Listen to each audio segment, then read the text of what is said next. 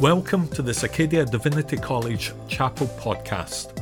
I am Stuart Blythe, a member of the faculty ADC and the Dean of Chapel.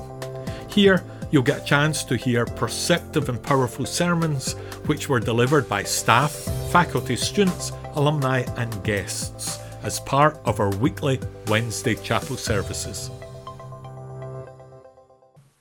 Hello, my name is Jen Miller. I'm a student here at the MA program, and I'm going to read scripture. From John 13, verses 1 to 17. Now before the festival of the Passover, Jesus knew that his hour had come to depart from this world and go to the Father. Having loved his own who were in the world, he loved them to the end. The devil had already put into the heart of Judas, son of Simon Iscariot, to betray him. And during supper, Jesus, knowing that the Father had given all things into his hands, and that he had come from God and was going to God, got up from the table, took off his outer robe, and tied a towel around himself. Then he poured water into a basin and began to wash the disciples' feet, and to wipe them with the towel that was tied around him. He came to Simon Peter, who said to him, "Lord, are you going to wash my feet?" Jesus answered, "You do not know now what I am doing, but later you will understand." Peter said to him, "You will never wash my feet." Jesus answered, "Unless I wash you, you have no share with me." Simon Peter said to him, "Lord, not my feet only, but also my hands and my head." Jesus said to him, "One who is bathed does not need to wash except for the feet, but is entirely clean. And you are clean, though not all of you." For he knew who was to betray him. For this reason he said, "Not all of you are clean." After he had washed their feet and put on his robe and had returned to the table, he said to them, "Do you know what I have done to you? You call me teacher and Lord, and you are right, for that is what I am. So if I, your Lord and teacher, have washed your feet, you also ought to wash one another's feet. For I have set you an example, that you also should do as I have done to you. Very truly I tell you, servants are not greater than their master, nor are messengers greater than the one who sent them. If you know these things, you are blessed if you do them." I'm going to pull this down. There. Well, good morning. Thank you, Jen, for reading scripture. My name is Julianna Hisey. I will say about 95% of people who try to say my last name without having heard it first do say Hisey.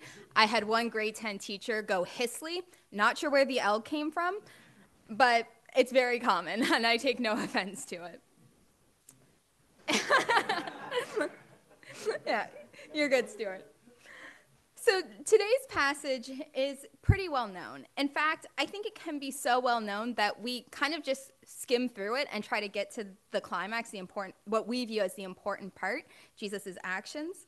And I know for me, when I approach a narrative, I have a really hard time diving into the introduction and paying attention to it.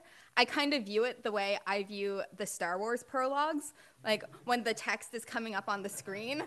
I'm not a fan. I want to just get to the movie. But I also know that when I take time to read that and don't zone out, that I'll gain a greater appreciation and understanding for what's about to come. So same with these few verses. So I want to read verses 1 to 5 again. Now before the festival of the Passover, Jesus knew that his hour had come to depart from this world and go to the Father. Having loved his own who were in the world, he loved them to the end. The devil had already decided that Judas, son of Simon Iscariot, would betray Jesus. And during supper, Jesus, knowing that the Father had given all things into his hands, and that he had come from God and was going to God, got up from supper, took off his outer robe, and tied a towel around himself.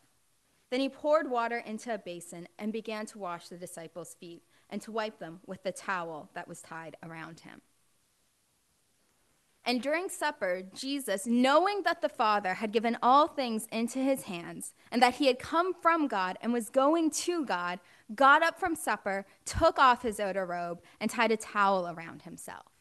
Jesus, knowing that he had come from God, was going to God, and that God had given him all things, got up and washed his disciples' feet. Jesus, knowing fully who he was, got up and served. Jesus, knowing that he was greater than anyone else, got up to do one of the dirtiest and lowest jobs. Jesus, while at the peak of his spiritual journey, was moved to serve. And the way the text describes it is that it was because Jesus knew these things that he got up to serve, because of his understanding of who he was, where he came from, and where he would go, he served. Because he fully understood the Father's love, he served. Through this narrative, we not only see Jesus' love for others, but his complete disregard for social structures and class divisions. Because of our familiarity with this story, we have made foot washing a symbolic gesture, and we've sanitized the act in the process. Like, I've seen foot washing done at wedding ceremonies where the bride and groom wash each other's feet. And because we've sanitized this act, we've lost some of the initial reaction that the disciples would have had upon seeing and experiencing this. We lose the shock, discomfort, and really horror that the disciples would have had. Because the reality is, this was a really gross job and was intended only for the lowest in society. Someone who is considered your equal wouldn't be washing your feet. And certainly someone who is above you, like your teacher or rabbi, shouldn't be washing your feet. Because the roads were dusty and muddy and filled with human and animal waste, and people were walking around in sandals. So by the time you got to someone's home, your feet were gross. And there's really no comparable in our culture today. I've seen some people describe it was as common to wash your feet when you walked into someone's home as it is for us to brush our teeth before we leave ours.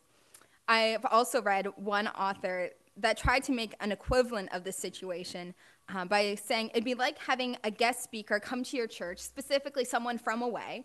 They come to your church, they speak, and then they come to your home for a meal. And during that meal, they get up and say, "I'm going to go clean your toilet." And the level of discomfort that we would have at that idea is really what the disciples were feeling, especially Peter, because Jesus pushed back on the social divisions and privileges that came with it.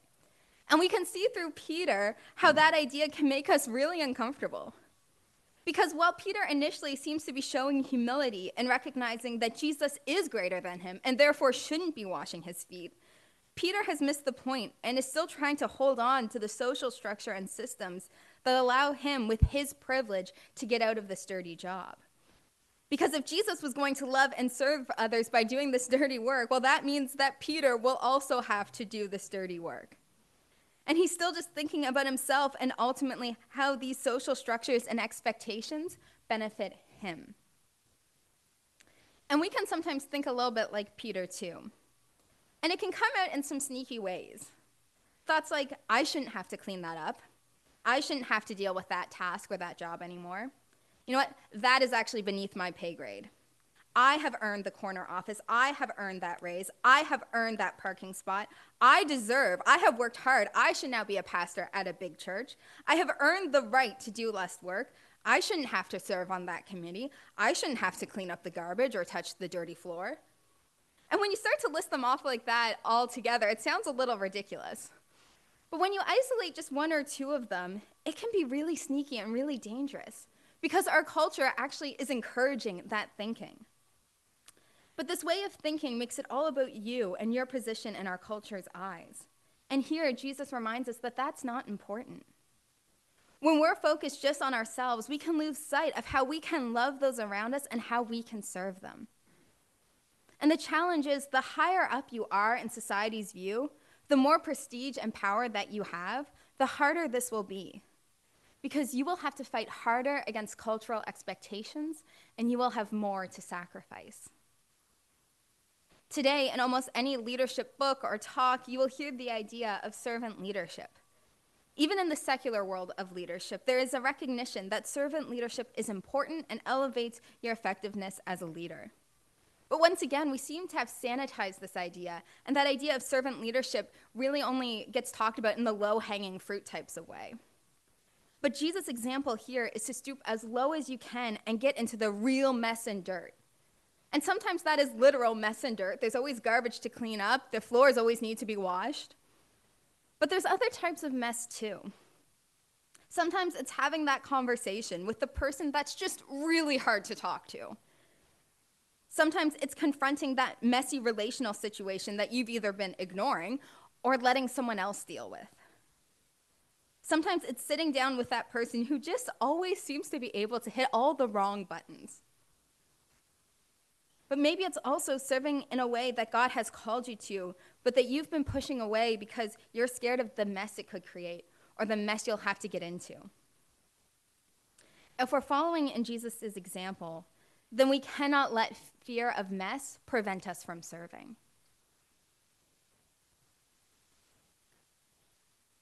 Fun fact about me, my least favorite household chore is washing the dishes.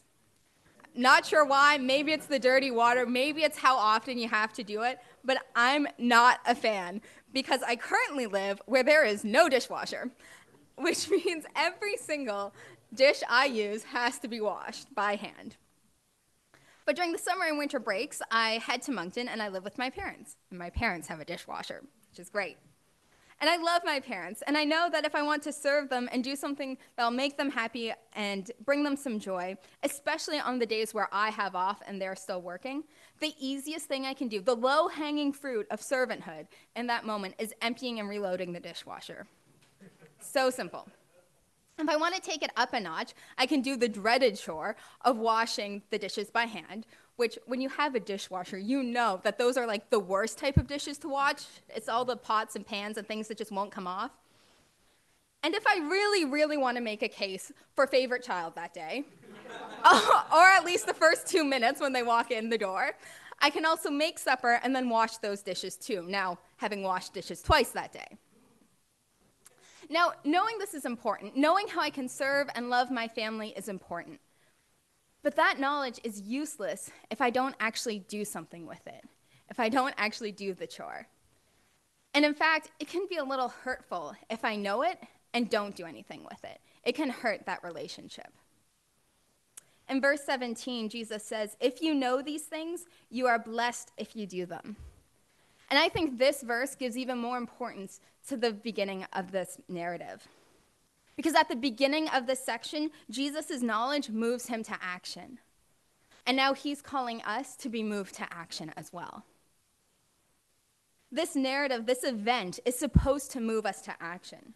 We can discuss this passage all day. We can debate the translation. We can note the interesting use of a Greek verb tense. We can highlight the Christological impact this narrative has. We can talk about how this narrative has had an influence beyond the church. But if it does not move us to action, what's the point? The opening of this narrative shows us how spiritual formation and service are interconnected. Jesus, as fully aware of who he is and who the Father is, was moved to action. He was moved to service. He was moved to ignore the hierarchies of the world, which elevates some and diminishes others. As we grow in our faith and as we grow in our knowledge, we should be moved to action. But so often, people want to separate these two things, seeing as one of them more important than the other. But here, Jesus is really showing us that what you think needs to impact what you do. It needs to inform your actions. If we're following Jesus' example, then we can have the best ideas, the best beliefs. We could be the best thinkers. But if that does not shape how we love and serve, then all of that knowledge seems to be worthless. And when we start to have the idea that what we think or believe is the only important part of our faith, or even that what we think and believe is better than others, well, that can put us in some dangerous waters because we aren't letting that knowledge shape how we love or act. In this passage, Jesus starts by doing. He starts by serving. He starts with the action. And then once he has completed that action and sees that not all the disciples understand what he did or why he did it, then he teaches. He leads by example and then teaches about the significance of it. And I often wonder if the disciples had understood what he was doing, if he even would have taught about the significance. But the disciples have a track record for totally missing the point, so he makes it clear. which is good because as it turns out throughout church history, we've all had a record for missing the point. Jesus really says, you call me a teacher, and I am, and I have set this example. Now do as I have done. I have washed your feet, so wash each other's feet. Serve each other. Many of us here today are teachers in different ways and in different contexts, but we're teachers nonetheless of small groups, congregations, youth groups, kids ministries, or in a classroom as a professor. So if we are to follow Jesus' example, then we are called to serve first, to lead by example, and then teach. What we teach is important. It can change lives. But more often than not, it's what we do that will stick with people. This past October, the lead pastor of my home church, the Journey Church, retired after 37 years as our lead pastor. So we celebrated that a lot. And one of the celebrations we had was for a ministry called Next Generation Leaders, or NGL. And this was a ministry that Dave started about 13 years ago, and it's a ministry for high school students to come and to learn what it means to be a leader who loves Jesus, who follows Jesus, and who wants to lead like Jesus. And then they're given opportunities to put those lessons into practice through different projects. And as part of this NGL celebration, which we called Dave's NGL Eras Tour, I'm not kidding, it was great. We had a moment where past and current NGLers could share what leadership lesson, official or unofficial, had stuck with them the most. And to their credit, the current and really recent NGL grads were able to give specific leadership lessons that Dave had taught. But for those who were in high school 5 or more years ago, most of these specific lessons had faded. But what we heard over and over again were how his actions, how he carried himself, how he interacted with the high schoolers has shaped people's approach to leadership now. Dave is an amazing teacher, but it wasn't anything that Dave taught that stuck in the long run. It was how Dave served and his actions that stuck with people. Our actions will have a longer impact than most of our lessons, sermons, teach times, or devotionals ever will. And as teachers, what would it look like to serve our students in the same radical way as Jesus washing his disciples' feet? If you know these things, you are blessed if you do them. You are blessed if you do them. Not blessed if you know them, blessed if you believe them, blessed if you think about them or teach about them, blessed if you do them.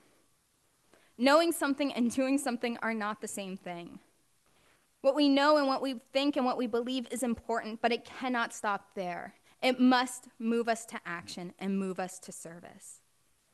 As we grow in our knowledge, our faith, and our spiritual formation, we should also be growing in our love for God and love for others, and that should push us to serve others in whatever way we've been asked to. Because we can know that we're called to serve, and called to serve in a way that questions, resists, and tears down the social structures that are around us. We can know to resist the idea that because I have the bigger job, higher education, or bigger bank account, that I am more deserving of being served than others, that I don't have to serve as much. But until that knowledge shapes our actions, until we do something with that knowledge, until we actually love others and start to serve, that knowledge isn't helping anyone. So I work at the Journey Church in Moncton. I work in this really cool hybrid from a distance model. But I work closely with another pastoral intern who's in Moncton full-time. He's actually a Crandall student and an Acadia student. His name is Aiden Hatchard, and Aiden and I are complete opposites in most ways. He's tall, I'm short, he's calm, I'm not. He likes to come up with fun ideas. I like to put those in spreadsheets. Yeah, thank you. But one way we are very similar is that as Crandall students, we both said yes to way too much. Now, I should say, he knows I'm going to share this story. He gave me permission to. Back in December, he was telling me about his last week of classes and how that had gone. And one of the things he does on top of everything else is he's one of the leaders that runs a student-led church at Crandall called Grounded. And he was asked to preach in their final service of the semester on the last day of classes. And so he had an idea in mind of what he wanted to preach on. He had some of his key points. So he went to McDonald's to work on this sermon. there's another difference. He likes working at coffee shops and McDonald's, and I cannot. Now, he's admitted to me that he started to write this sermon really last minute. Now, he never gave me a time frame, but knowing him, I think that means he was writing it on the same day he was supposed to preach it, which is not his normal rhythm, so that tells me he was probably feeling a little stressed and overwhelmed. So he sat down at McDonald's and started to work on it. And as he's working on his computer, a McDonald's employee came up behind him, looked at the screen, and noticed he was writing about Jesus. And this employee started to ask him some questions about Jesus. And Aiden and this man had a really good conversation. Now, this man, from what Aiden could tell, doesn't go to church, doesn't really have a connection, but still wanted to have a conversation about Jesus. So they chatted, he went away, and Aiden got back to work on his sermon. But then the man came back and started up the conversation again. And this happened a couple of more times until eventually Aiden ran out of time at McDonald's and left with an incomplete sermon. But he also left knowing that it was good he was at that McDonald's that day. His sermon that he was trying to work on, the main idea was the call of Jesus is a call to be interrupted.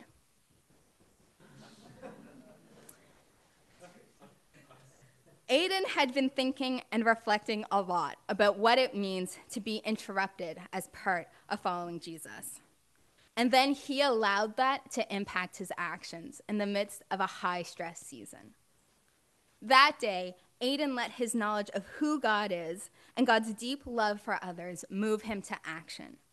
It moved him to allow these conversations to happen, to stay at the McDonald's, and to put serving before teaching. And God used those conversations. A seed was planted that day. If you know these things, you are blessed if you do them. Thank you for joining us in this Acadia Divinity College Chapel podcast. You can follow us on social media. Discover more on our website at acadiadiv.ca or join us for chapel on a Wednesday.